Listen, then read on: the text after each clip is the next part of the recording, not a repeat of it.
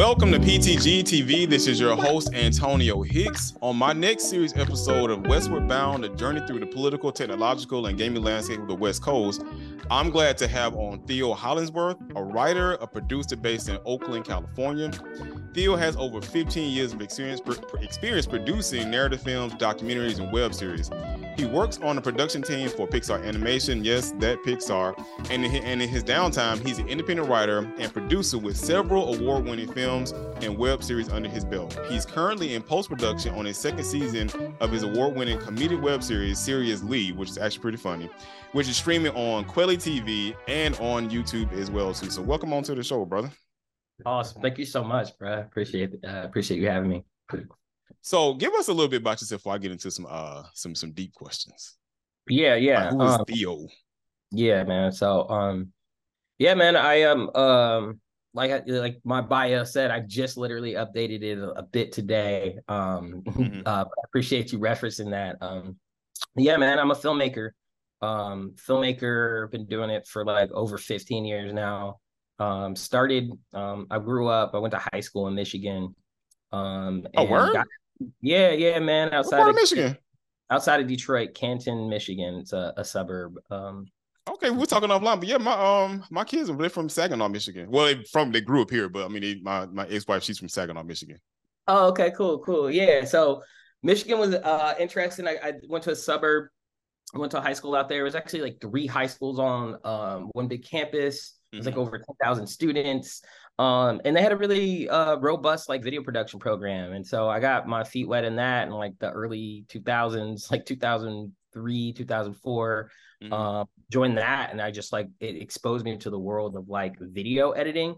And I was like, yo, this is dope because, you know, I'm a writer, I'm a creative, but I come from a family of like engineers and folks with like, you know, technology backgrounds and stuff. So I was like, okay, shout out to the engineers. Way that I can like justify to my parents, like, yo, even though I'm a creative, look, I'm inside of the editing suite. This is computers. It's still got a technical angle to it. So that kind of got my feet wet. And I just like, I dove in, started editing whatever I could.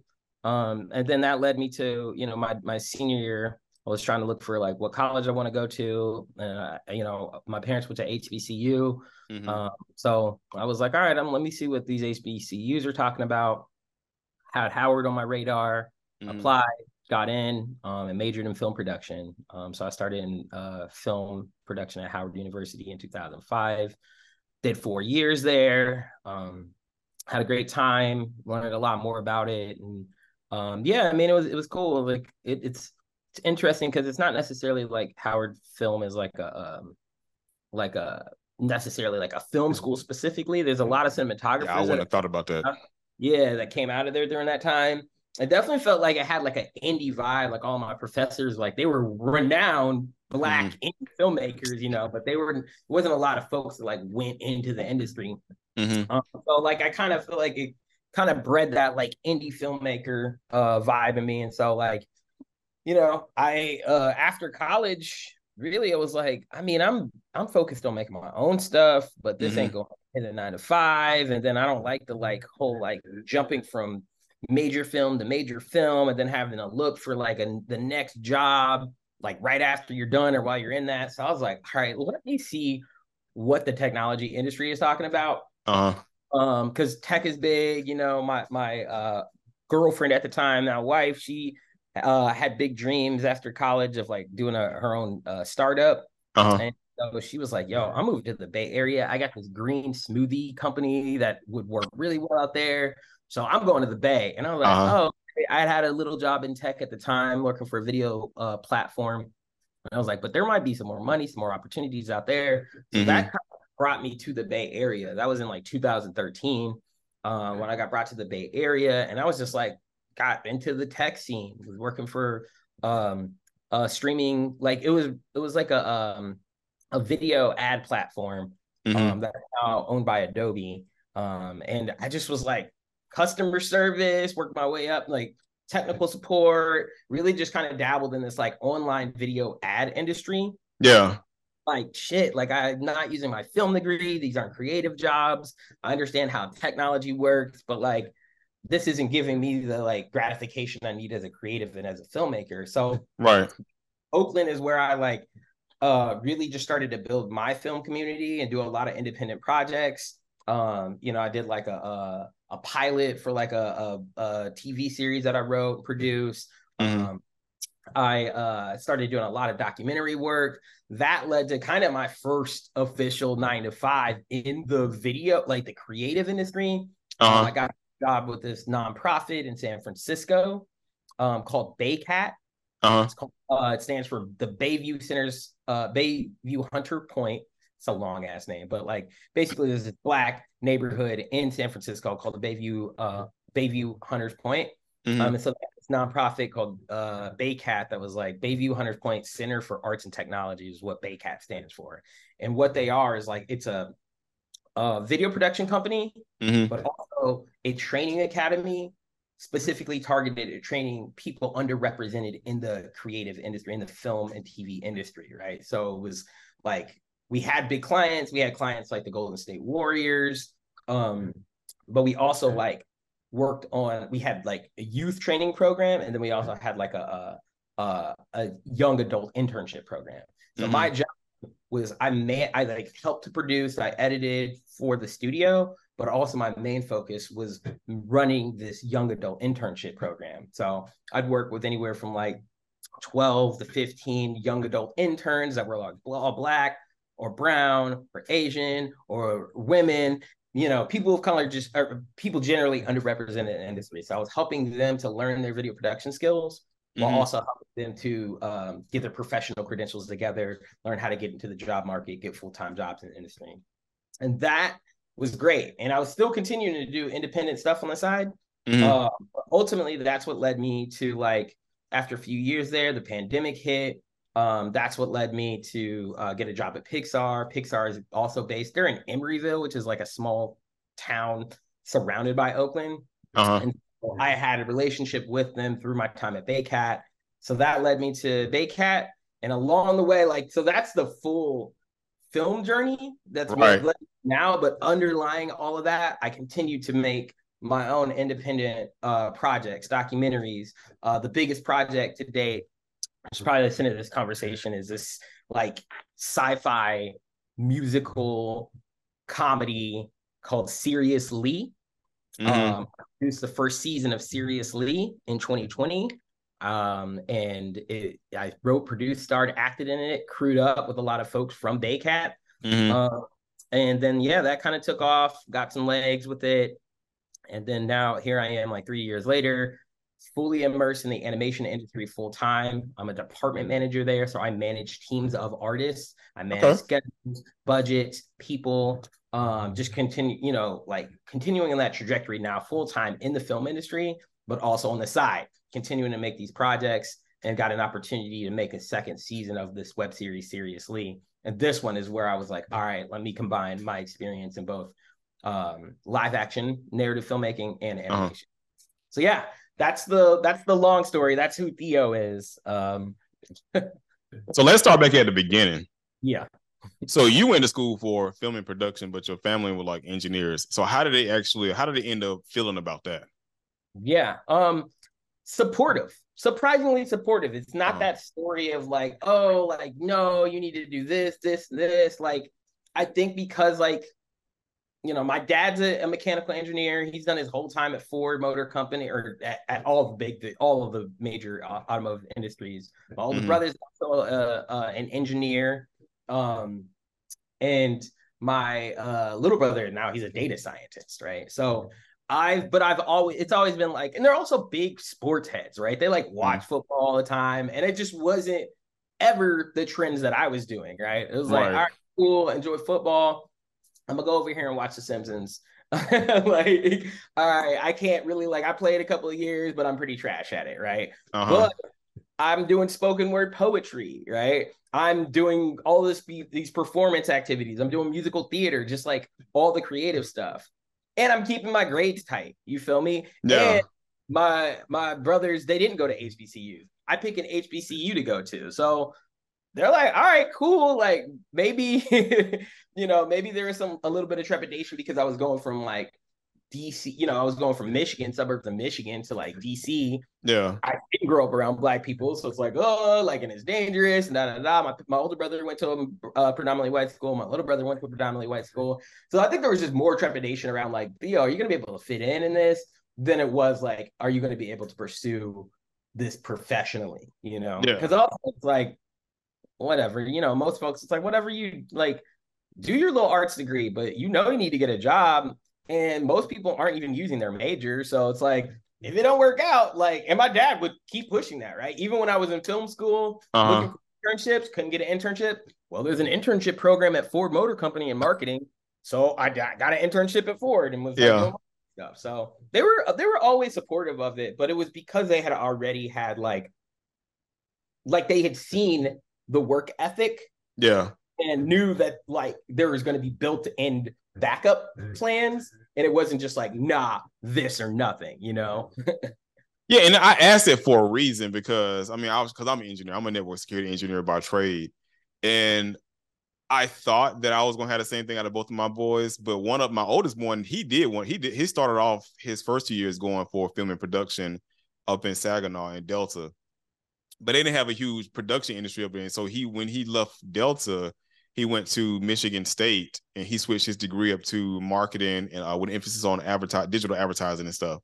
So, and I'm like your parents. I'm just like, hey man, you know, it'd be nice if you was an engineer, but at the end of the day, I want you to be passionate about what you're doing. And when you go into work, I want you to love what you're doing. Don't get into the rat race the same as me. Cause I'm like, what I want to do programming. I want to be a programmer, and I eventually, like your wife, I want to have my own startup, but I end up going into network engineering, and I wish I had stuck with my first mindset to do programming. So knowing that, I didn't push the same thing on my boys. I was like, hey man, do what you love doing. As long as you're passionate about it and you can pay some bills, I don't care what you're doing. So my oldest, he's going to, like I said, going to school for marketing with an emphasis on advertising. My youngest is going to SCAD Atlanta for graphic design work, and they both are doing exceptionally well.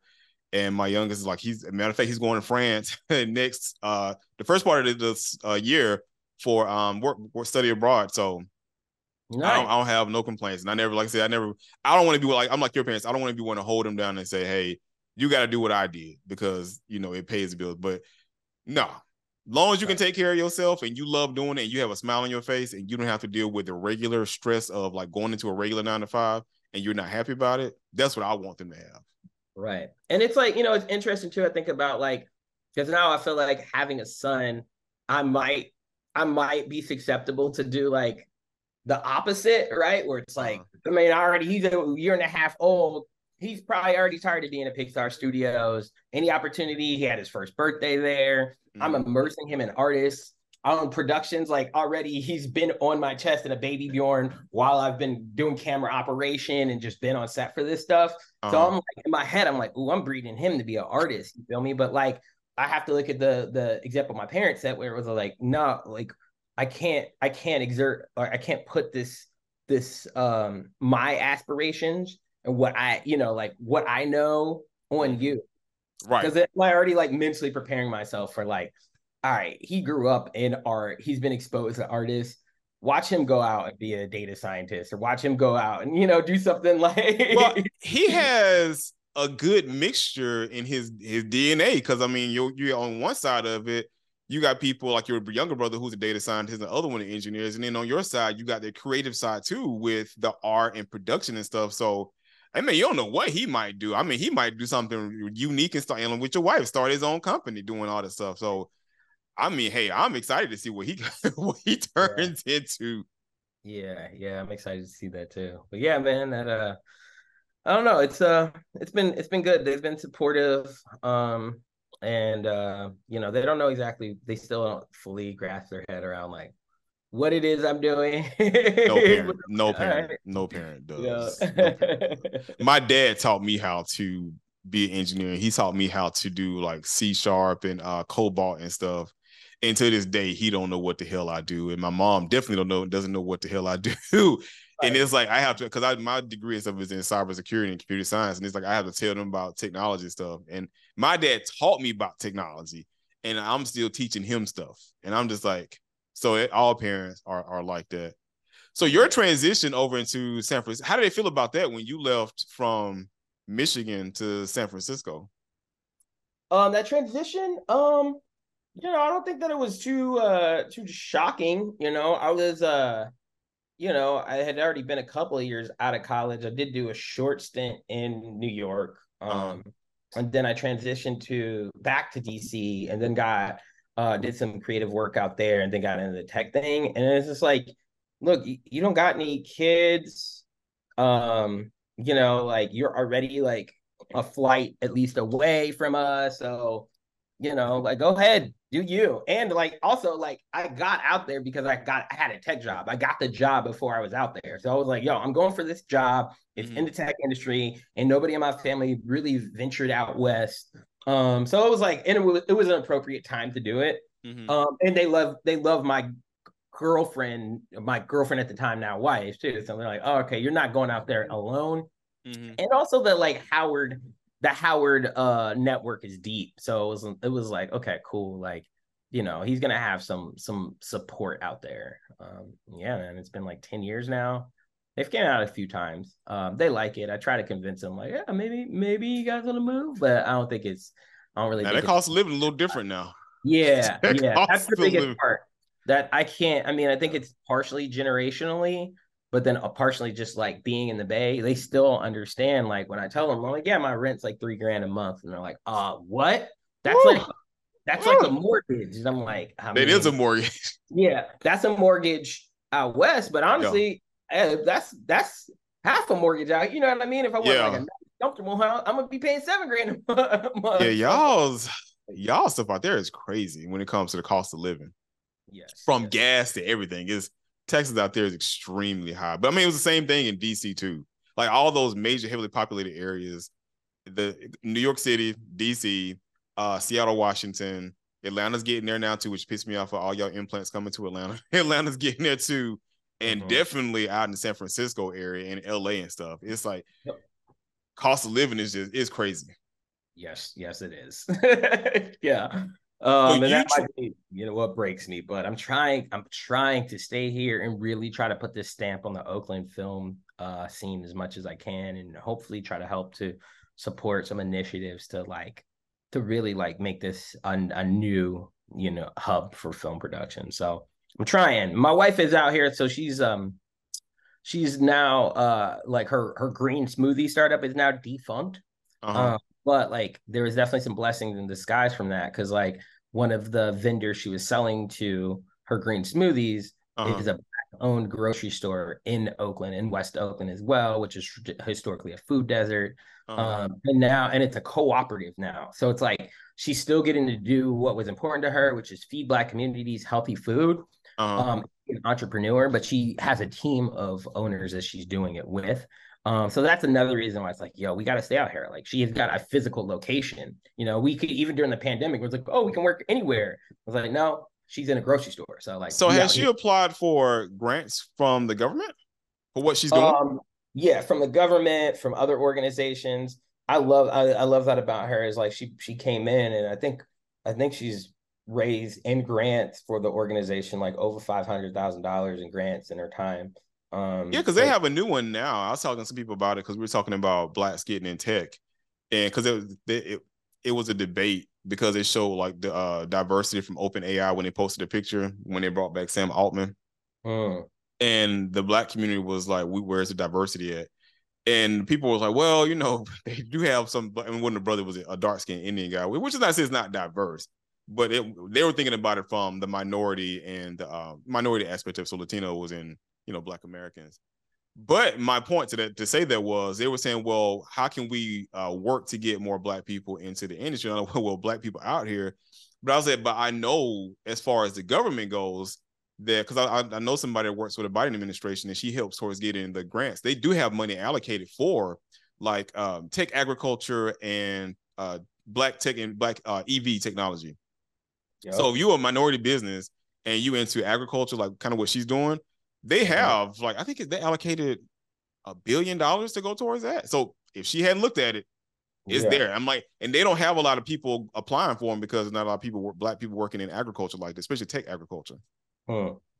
Yeah, nah, she has a radar out for all the money. So hopefully it's on the radar, but I'll definitely have to mention that because like, yeah, I mean, she's like always looking for new sources. It is not an easy job. It's like as much as I complain about some of the like the day-to-day slog of like the film and animation industry, it's like, okay, imagine managing a business, but also having like homeless people come in and like being in the hood, and then people management and trying to like train employees who maybe don't even have a college degree or even like much educate, like workforce training. So it's like, oh, this is like it's like being a business owner mixed with being like social worker. A lot of times I'm just like, Yeah. oh, okay.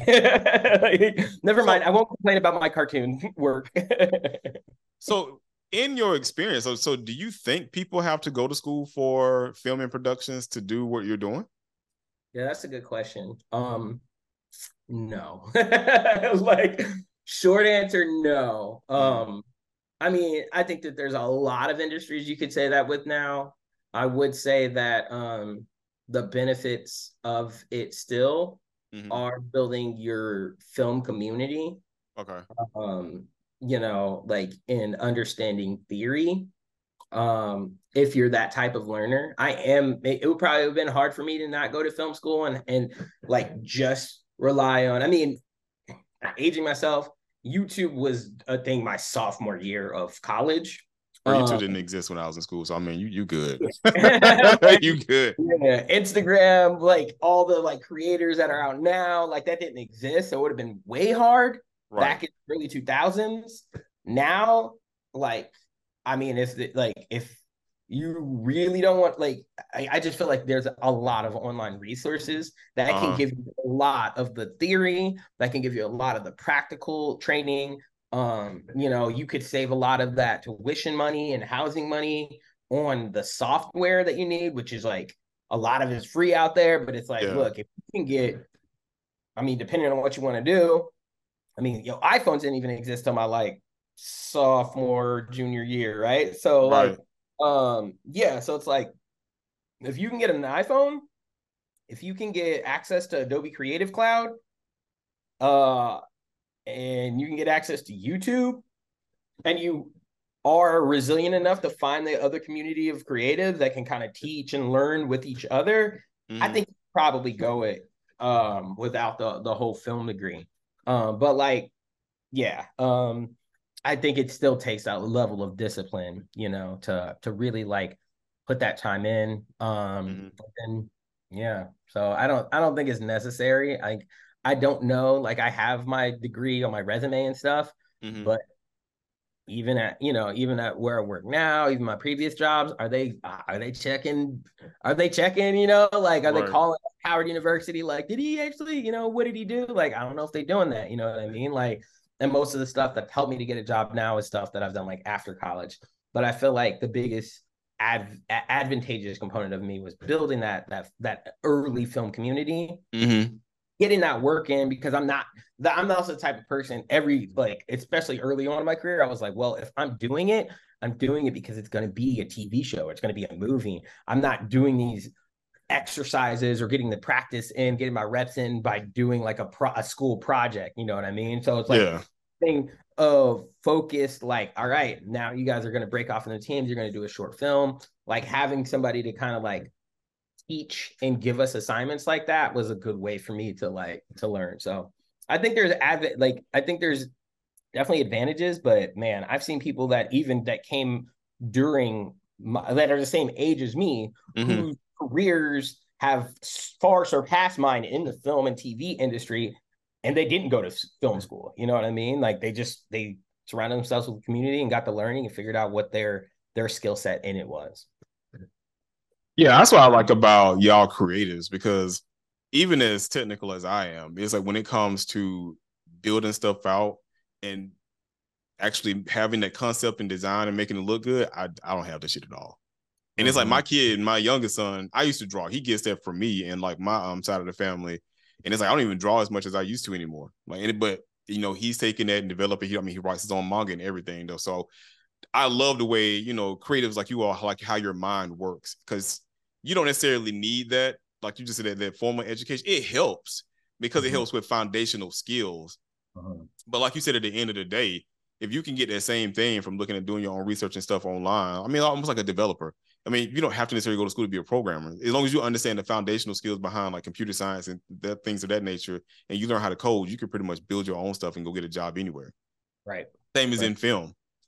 Yep. Exactly. So what was that like for you that now that you're out there, you're starting to film your own series? Like, how did you actually start like actually working for somebody else in the 9-to-5 doing film and production? Mm-hmm. Yeah, I mean, it was still eye-opening for me doing first at Baycat was like maybe 15 to 20 employees, so it was small. It was but I got to learn some practices that I needed because it was like, my shit is not organized as this, right? So everything from like, all right, this is a call sheet, and I've seen call sheets before, but I maybe would use them. Sometimes I wouldn't, but then I was like, nah, this is a call sheet. This is everything that you need to have inside of the call sheet.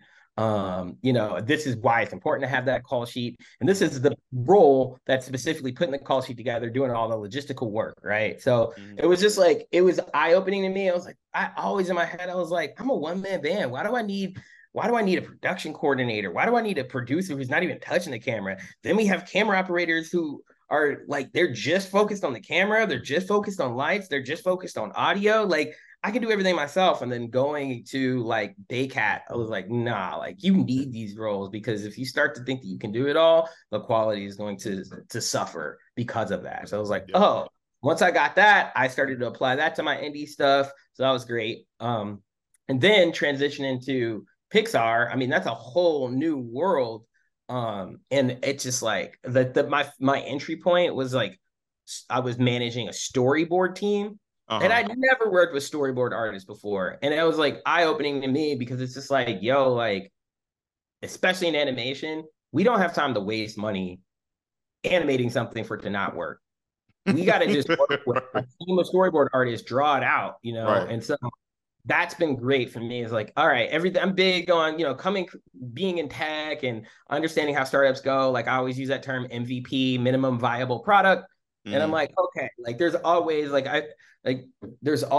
with the Baycat, the minimum viable product with a pitch deck.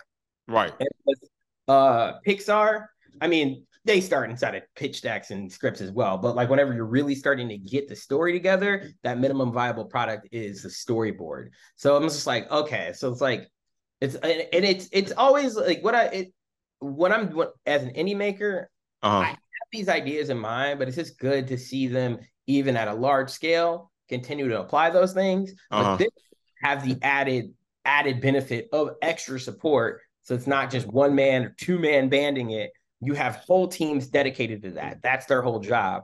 I think the thing that's been a little like, I think it's been a little like, okay, I'm in the film industry now, but I'm in production management. And honestly, most of my colleagues aren't necessarily, they don't even want to consider themselves part of the creative, right? They're the guide rails keeping the creative in order, right? So they're inside of directed reviews, they're inside of those reviews, but they're quiet. They're taking notes. They're figuring out what the next meeting is going to be after that. They're thinking full on logistics, whereas I'm like, oh, I don't like that story point. What if you do this, and this? And so that's a little bit jarring, because it's just like, realize once you get into the film industry, are you actually a part of the creative part of the film industry, right? That's where I'm like, oh, okay, cool. I'm another step in, but if I'm trying to get over to the creative, I still got more. I got some more moves to make, and I got some more proof that I got to show that I'm a creative within it. So that's one thing that can be very like tricky, especially for up and coming filmmakers that like get their first on-set thing. They're like, yo, I'm about to help make this movie. I mean, yeah, you are, in the fact that you're going to be driving out to get food for the creatives. You're helping to make the movie by keeping the creatives sustained. Well, it is, because to go back to what we were talking about a minute ago, like my wife, she went to school for, I think, business. She went to school for a business administration, but then she ended up getting a certification in supply chain. So she worked in supply chain, even though she had taken some acting jobs, because she wanted to get in film first, but kind of like your parents, she wanted to have something to sustain her. But her coming back into film now, she got trained by somebody else on how to be a script supervisor, and that's how she got her foot in the door. And it's like, you're not part of the creative team, but goddamn, they make a lot of money. It's stressful work. Like what you do too, it's stressful work, but you get paid for it. Yeah. And you don't have to have any form of education. It's just you gotta. But I mean, she's not a part of that. Actually, I think she could, because she gets to change the script up every now and then. Oh, okay.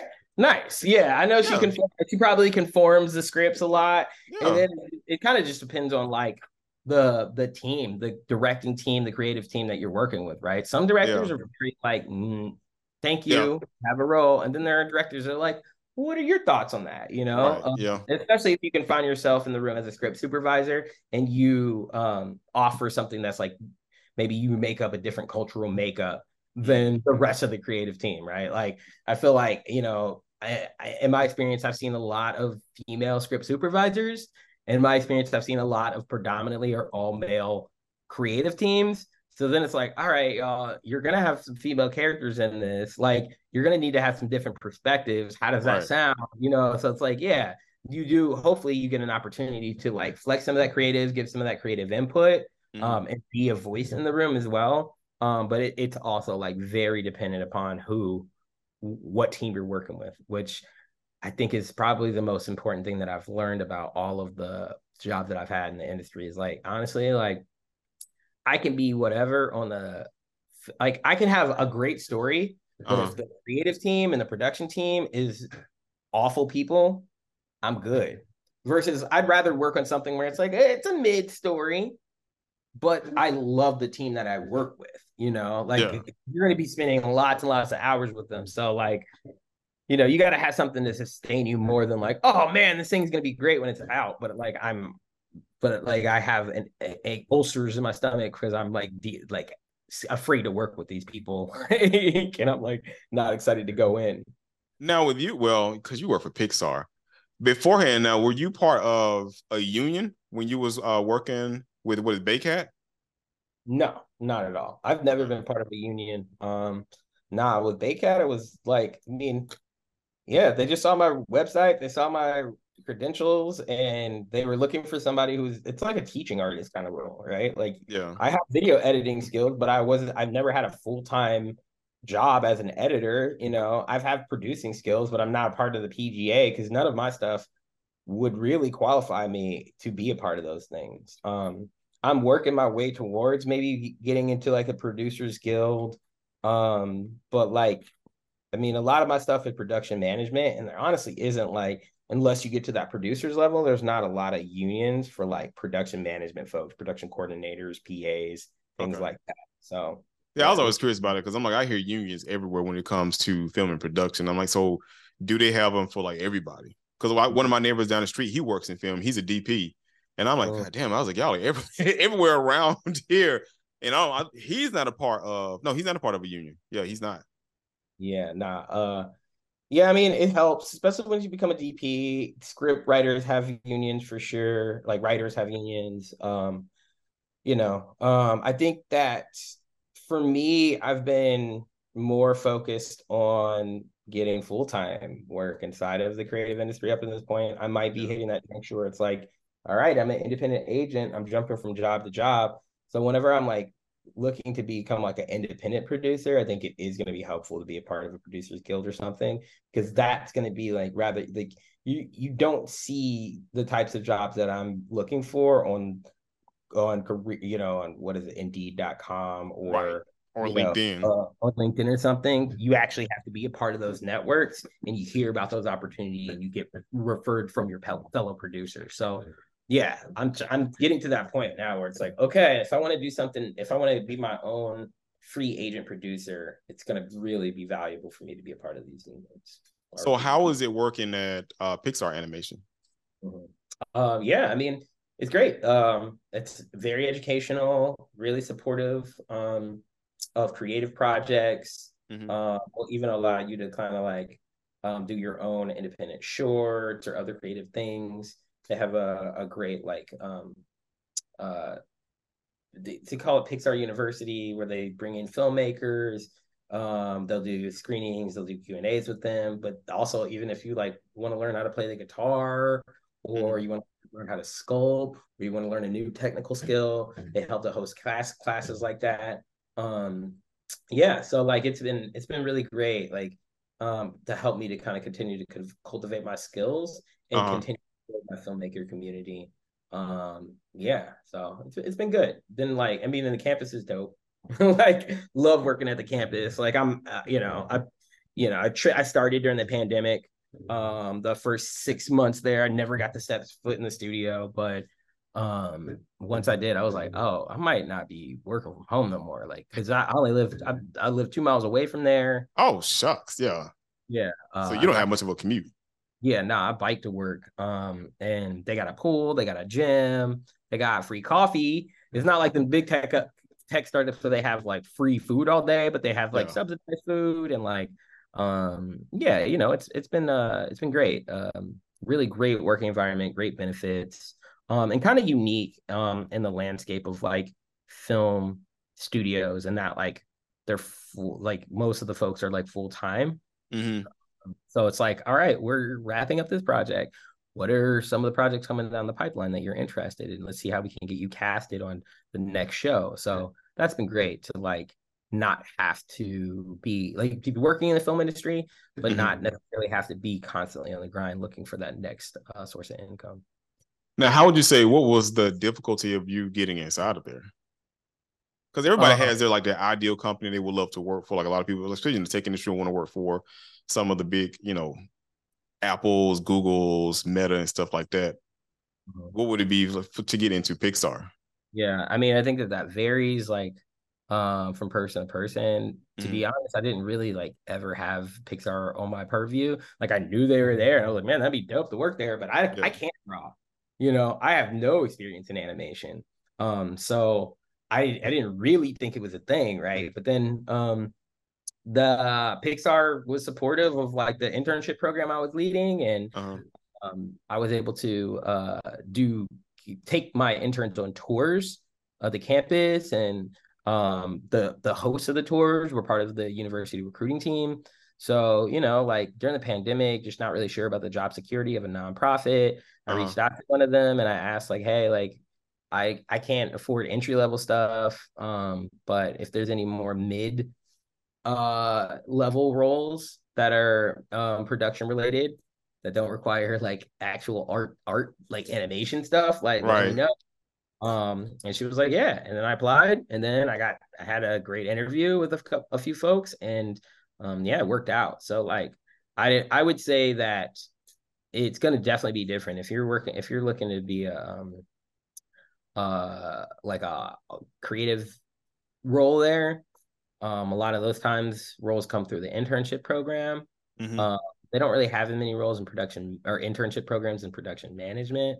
I think it's also based on timing, So I just happened to it was at a nice time where they were looking to beef up their production management teams to support some projects, and so yeah, like I think it's just a mix of timing, and I like with any job, it helps to have some personal relationships. Yeah. With folks. So, because they're filtering out thousands of resumes, and the ones that are recommended but directly from current employees, that helps you to at least get that initial interview. Okay. That's good to know. So, that's good to know. So now moving on from what you're doing in your job, let's look at what you're doing outside of your regular 9 to 5. Yeah. Who is Sirius Lee? Yeah. Who the hell is Sirius Lee? Yeah. And then would you say being part of Sirius Lee, did you get a lot of influence from like black exploitation old films, like the old Dolomites? If you're old enough to remember Dolomite. Yeah. I remember Dolomite. So Sirius Lee is this character that I created. He's a quantum physicist. The martial arts expert. And he's an electro funk rapper. His era is the 1980s. I've always described him as this combination of like Doc Brown from Back to the Future meets Mr. T, right? So he's like this very like I can see that. Yeah, scientific dude, but also like this personality. And he breaks into rap songs a lot, and he's like the first season of this web series, the full title is Sirius Lee, the problematic time transplant. Mm-hmm.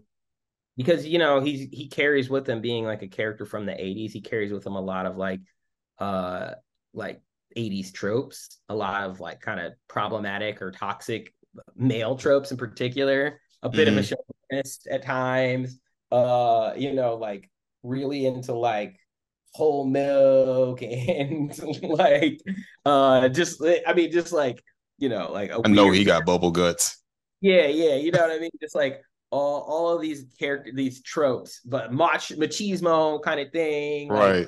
big earrings. So yeah, and he breaks into rap and stuff. Like, so he's like this music dude too. So Sirius, like I came up with this concept of Sirius Lee and this character for a couple reasons. First, it's like I love time travel. I love Back to the Future, and I wanted to do something that was like a black Back to the Future. I was doing this with an indie budget. I knew it was going to be a lot easier to achieve bringing one character from the past to the present. Right. And then costumes and stuff for everybody else. And so that's what like kind of motivated this.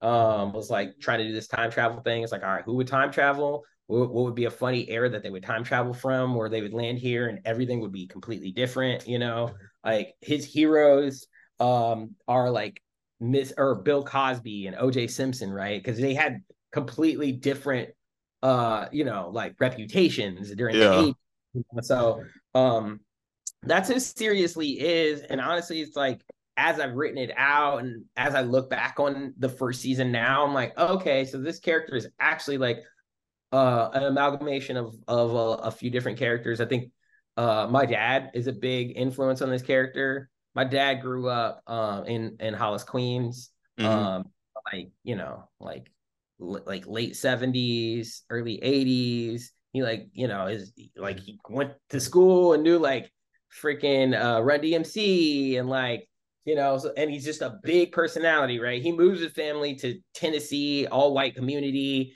where I live in elementary school. Like, yeah, that's another part of the journey. I lived. Yeah, I was like, you left that out because I was like, y'all went from New York to Tennessee. Yeah, we went from New York to Tennessee. When I was 3, I was there for like 10 years as a kid, but we were the only like black family, and he did not shy away from being that big personality. He's a dresser, he's got crazy clothes, and he's kind of like, I don't know, I feel like a lot of old black men are kind of hoarders these days too. They don't want to throw away any of their stuff. So I knew that this was going to be a character that, like, when it came to costumes, let me go back home, let me raid Pops's closets, let me get some fly fits from it. Wait. So the costumes he has, that came from your dad's closet? A mix. Some of it was my dad's closet. Some of it was like a friend who like has like a clothing, like a vintage clothing company, and she donated some stuff. So it was a mix of both. But yeah, like, so that's kind of like, I mean, and also like, especially as I started to like being in the Bay, being in the time of the Me Too movement, having conversations with my dad, hearing him defend Bill Cosby at times, like hearing some of this, it's like, okay, like, how do I like not be lecturing my dad, but how do I expose him to like maybe some of his like old school ways of thinking, that may be considered problematic in this era. So I would say that he's been a big inspiration for this character. I mean, like, me as being a writer and a performer, I like the rap song part of it just kind of like came into it. Like, I wrote one kind of cheesy song because I saw like Mr. T had like a really weird rap career, and had a couple of really cheesy rap songs. So I was like, how can I add that in? I'm like an aging rapper, like, but I'm like, I feel like it's kind of weird to be like, oh, I'm an indie rapper, and I'm like in my like late 30s now and stuff. So I was like, all right, well, I can definitely write cheesy 80s raps, you know what I mean? And if I put it in the context of the comedy thing, nobody's like bars, you know what I mean? Like, so I was able to like kind of incorporate that in. The martial arts component, I just felt like that. I just wanted to throw something else on. like I just felt like it's a good thing, because like I said, that's what you got a Dolomite, you got a Pootie Tang. I don't know if you've seen Pootie Tang. So that's a good thing to add on to it, because I mean, it adds that whole comedic humor with it. Because I mean, why wouldn't he know how to fight? Exactly. And then like Also, I don't feel like enough people talk about Black Dynamite. Like Yes. Black Dynamite, the That's live action funny. series was just great. I mean, it was like a parody of blaxploitation films. Right. And that's like I didn't grow up watching blaxploitation films, but I knew of them. My dad had like Superfly and all that shit on. So but like Black Dynamite was like it allowed me to understand the format for blaxploitation films. Uh-huh. And it also just played on that trope of like they always just know how to fight. They They always know how to know fight. who or whatever. So I was Yeah. like, we're gonna give him some nunchucks. We're gonna give him a couple of moves. And so yeah, all of that stuff from like my dad's era that influenced him, the stuff from my era that was parodies of stuff from my dad's era, like I kind of all just like merged that together and created this character who like yeah, like now exists as this goofy ass rapper. Now, because you're a filmmaker and you're a writer, in your opinion, what is people's fascination with the 80s? Like, if you notice, like, especially like cartoons and stuff, people have a strong fascination with the 80s. And I was like, bro, you was just a sperm cell. You didn't even really even exist. It's like, but you focus on that time period. Yeah.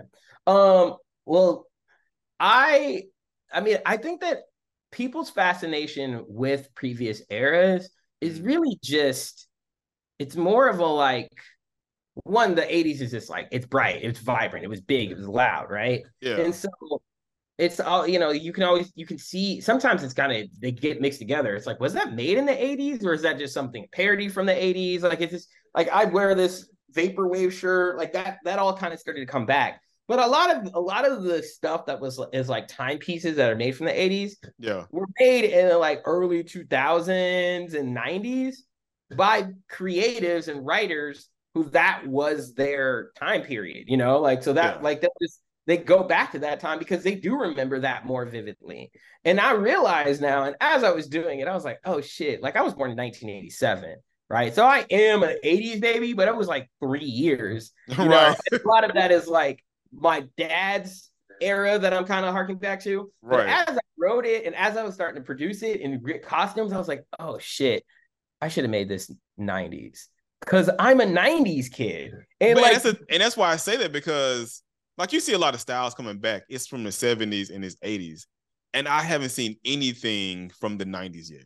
Like nobody goes back to the 90s. I will challenge you. I'll challenge you to start looking because I'm like starting to peep more and more 90s What's time 90s? period pieces. So a solid example from Pixar, the movie Turning Red is about like this Asian girl from Canada who turns into a red panda. It's a period piece and it's placed in the 90s. Why? Because she grew up in the 90s.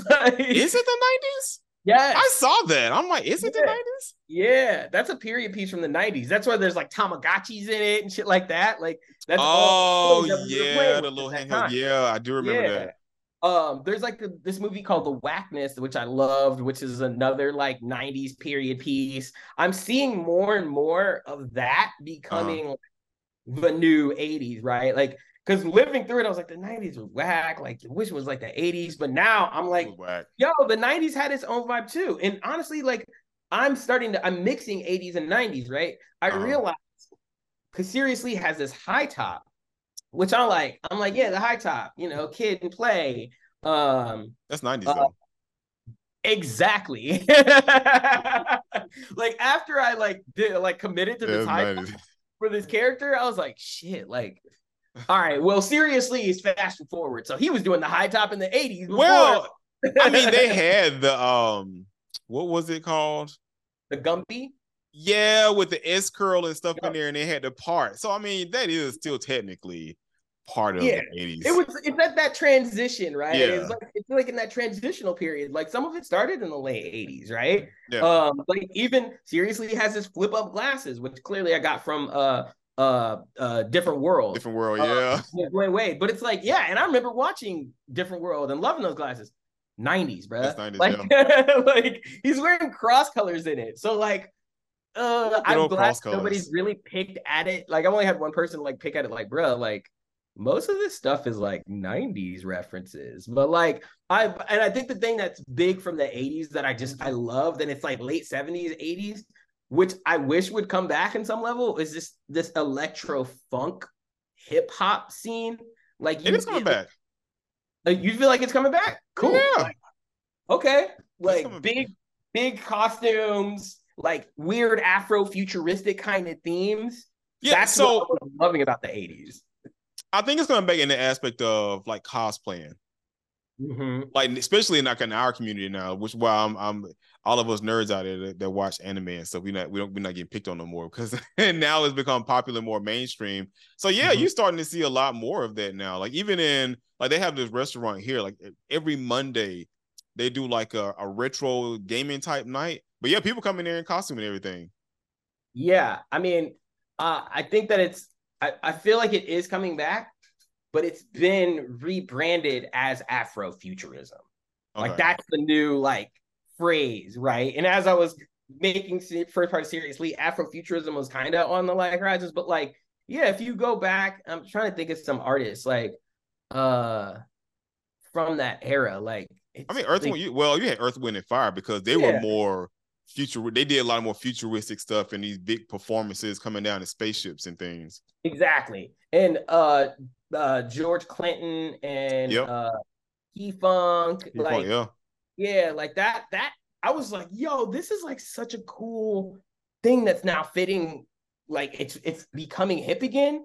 But Mm-hmm. people don't generally like outside of our communities, they're not familiar with like that weird era of electro funk that was happening in the late 70s and 80s. The parents are. It's just not. Yeah, It's not making it down to the kids yeah, yeah.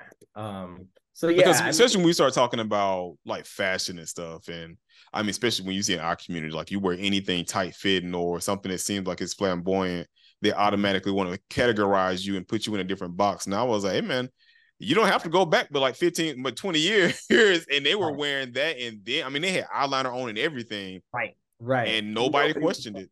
yeah, and like, yeah, but now it's like, yeah, it can kind of, if not contextualized right, it comes off as like, oh, like, what's this weird stuff? Everything is like, you Right. know, yeah, I don't know. I like that big stuff, and so I wanted to incorporate that. So, yeah, man. So that's how I got to the 80s slash 90s kind of mashup with this character and the music. It just kind of helped me to like write music for it, and yeah, it's been a fun journey. So yeah, that was season one, and it was all time travel, and all live action, and yeah, then I got How into has the community been like? How do they feel towards it, or are you even paying attention to numbers, or you just producing to produce because it's a passion project and it's what you love doing? yeah. I every time that I have a screening, people love it. Uh-huh. I've had a lot of them that end up being around Halloween and stuff, so it's a good time for people to come dressed up, do 80s nights, that kind of thing. Mm-hmm. I'm not from Oakland originally. I've been out here for a decade now, but like for me, it's been really important to just put Oakland on and showcase it and talk about some of the real shit that we're like experiencing out here. Mm-hmm. So yeah, I think people are like gravitating towards it. I haven't really been looking at the numbers. Like it's not on YouTube. YouTube, you can only stream it on like certain platforms. The first season's on predominantly it's on Quelly TV right now, which is a black-owned streaming platform. And Yeah. I get a little bit of revenue from it. It's nice. It's not my full-time job yet, but Yeah. it's been a passion project. And I think I'm always in that phase of like, man, this project is going to get me to the next thing, So I put it up on my website, I promote it, I share it with people, I try to have screenings just so that again people can start to see me as a creative, and doing something that's a little bit different from what's normal for like the like for black content creators out here, which I feel like it's been very much like kind of more it's a little bit more like kind of romantic comedy kind of stuff. I see a lot of like the insecure kind of vibes, a lot of like Yeah. relationship stuff, and I'm like, I love to watch that type of content, but if I'm going to do I some don't. content, to be like like I I want like to be sci-fi stuff. yeah, yeah. And that's the thing is like, and now is the time to do it because it's like finally like black nerds and stuff is like are being Mm-hmm. recognized and their content is being made on a bigger scale. And that's why I So love Keenan because he's making all those like the horror movies and stuff that we don't traditionally have. You talking about Jordan Peele? Peele? No, not Keenan. Yeah, Jordan Peele. What am I talking about? Yeah, Jordan Peele. Oh Right. And yeah, it's like now, because even Tyler Perry had made one too. So I'm like, I want to see more of that because I'm tired of the love stories. I'm tired of people being lawyers and doctors and stuff. Okay, though all those are great stories that's been told countless number of times. Can we get into space? Because if you look at it, we don't exist in the future. If you look at everybody else, it might be one or two of us. We don't right, necessarily exist in the future. And I can't get mad at it because I mean it's their production. So I'm not gonna right. scream for diversity on somebody else's on their set. That's why I'm like, I think we should be making our own. And I'm even when it comes to like black animation, I'm starting to see a lot more black anime coming up now than I did before. Because people were saying, well, Japan animation is cool, but can we get some more black people? And I'm like, well, we got enough artists. I'm like, we can just really start producing our own. So I've seen people start producing their own work. So Yeah. I mean, kudos to you for doing it. Because I mean, I want to see more sci-fi futuristic stuff.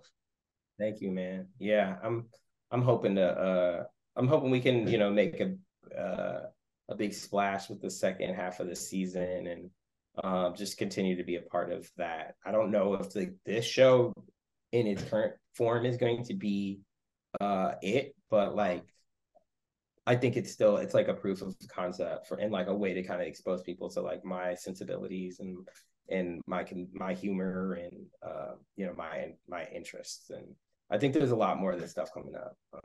So how did you get involved with Quelly TV? Yeah, Quelly TV first season, I was looking for some avenues to distribute it. And I reached out to them like through their form online. They responded quickly. They were into it. The timing worked out well too because they had at the time been partnering with the comedian Lil Rel, who was like helping to curate a list of comedic content. So it was selected to be a part of like that batch of content. It was like curated by Lil Rel. So yeah, I mean, it was just really kind of like a cold email or cold form submission, and the timing worked. And so yeah, the founder, her name's Deshauna Spencer. She's been really supportive. We've continued to chat throughout. I got it up on her site. I produced a little documentary about my wife's grocery store that also is on there. And then I was looking to because I self-funded the first season. I was like, look, I can't keep doing this. But I have an idea for a second half of the season, but I need to get some funding to do it. And so I partnered with her, pitched the second season, and yeah, she agreed to a budget, which was what I was able to use to produce this season. Okay. So have you thought about going to bigger streaming platforms? Well, I can't with this second season because it's exclusively on Quelly TV, their content. Right. Yeah, I mean, I think I want to help. Like, I hope that both of our stars can rise together, and I want to help to continue to like push Quelly TV as a platform. But also, I'm like, I'm a free agent whenever it comes to new stuff, and I feel like this is a stepping stone. It was like, oh shit, I can get some nice funding by putting a pitch deck together and coming up with some scripts.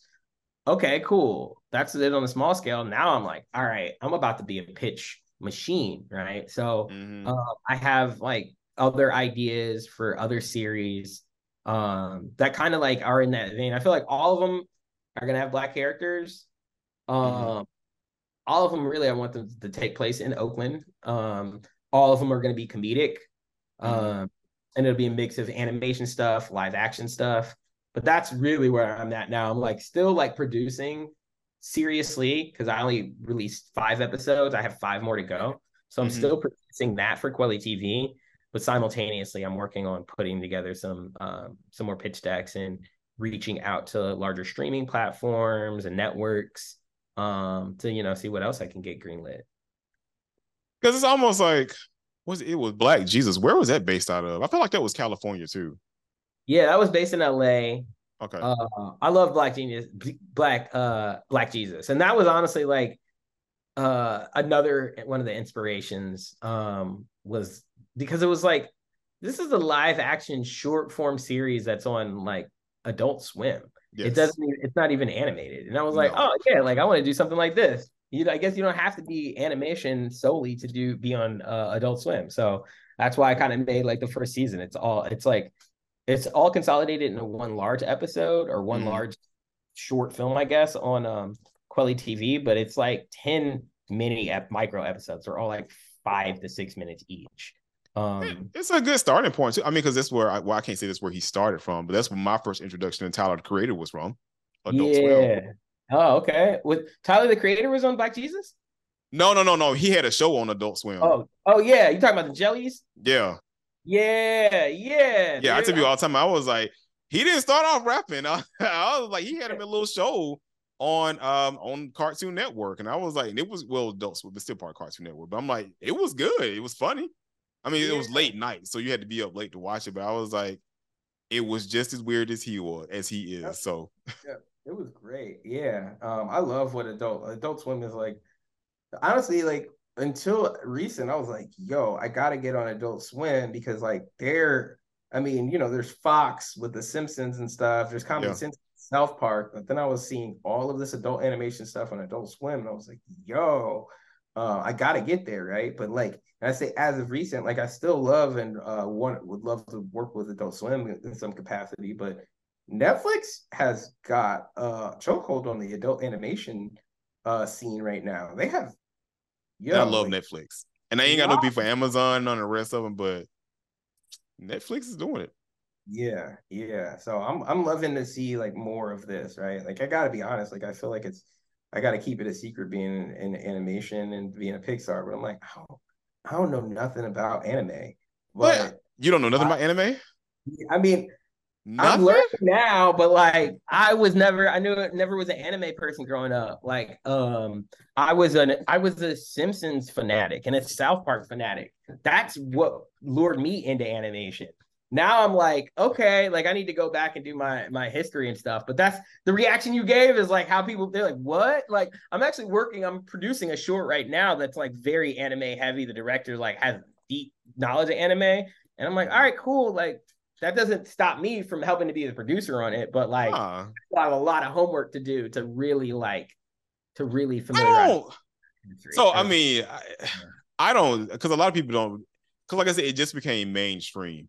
So, because a lot of people really didn't get involved with anime to that degree. And it was like all of us that were, like I said, we got picked on for it. Now with like, what's his name that's doing it? I see old age, you forgetting stuff.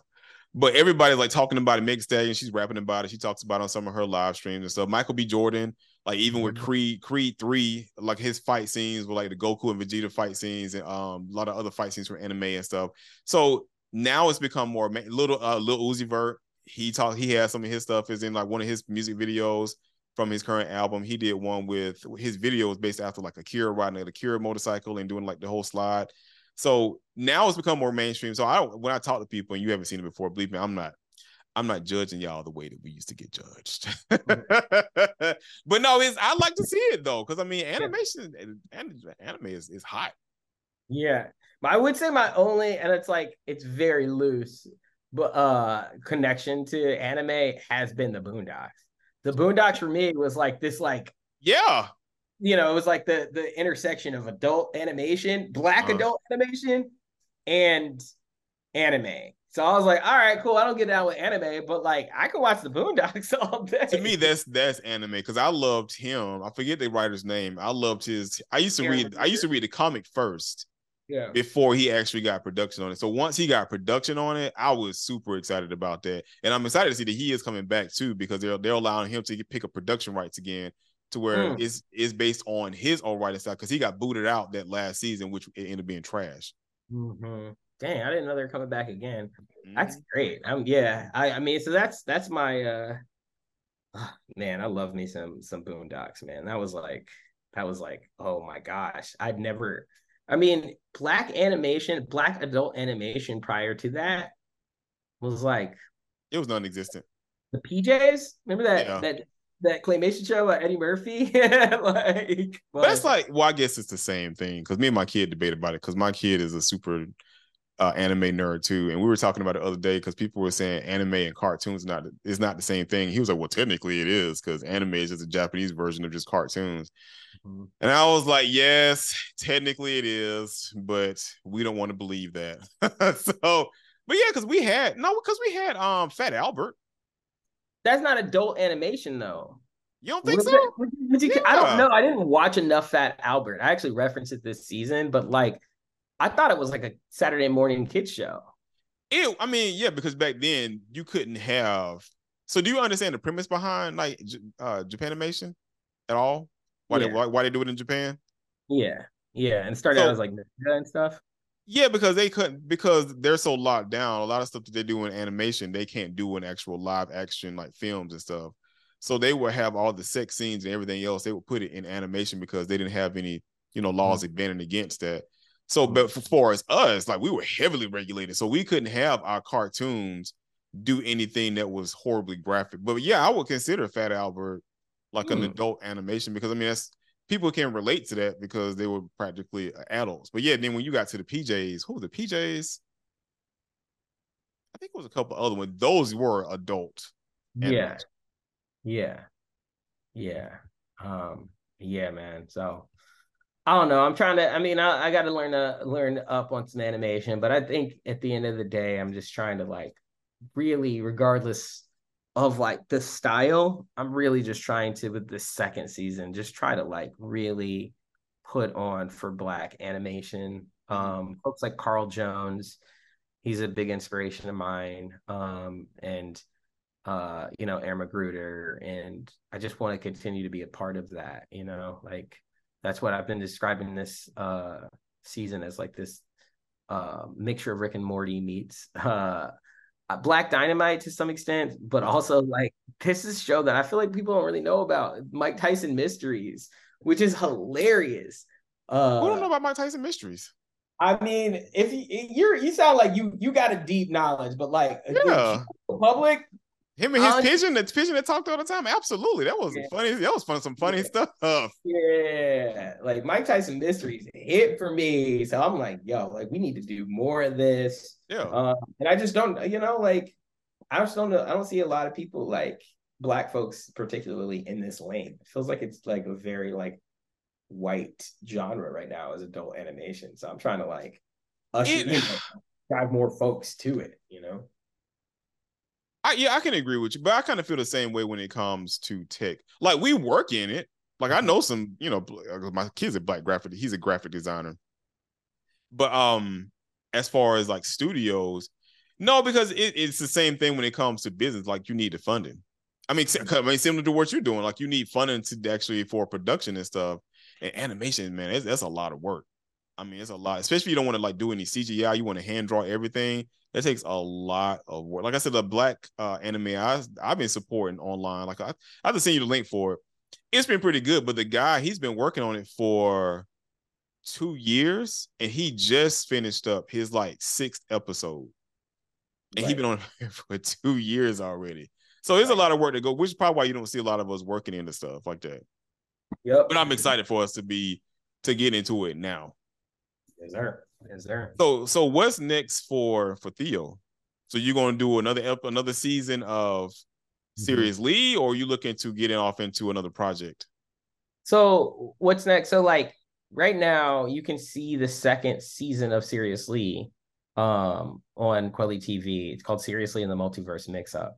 There are only 5 episodes. So I need to complete production on the remaining 5 episodes. So I'm hoping over the next year to complete that, get that up online. I think part of that process is a very high likelihood that I'll be launching a crowdfunding campaign of some sort. I'm going to need to kind of, help get some funding from some other set revenue sources outside of just Quelly TV. So be on the lookout for a crowdfunding campaign for that. And then outside of like Sirius Lee, I'm really just focused on like trying to dip my hands into more animation projects. So I'm producing a short right now that I mentioned earlier, like through Pixar's co-op program. So I'm hoping that I'll also be getting some funding for that to get. It'll be like my prestige film that I'm helping to produce, which is like a little bit more like has a little bit more darker tones to it. So I'm hoping that short's called The Other Side.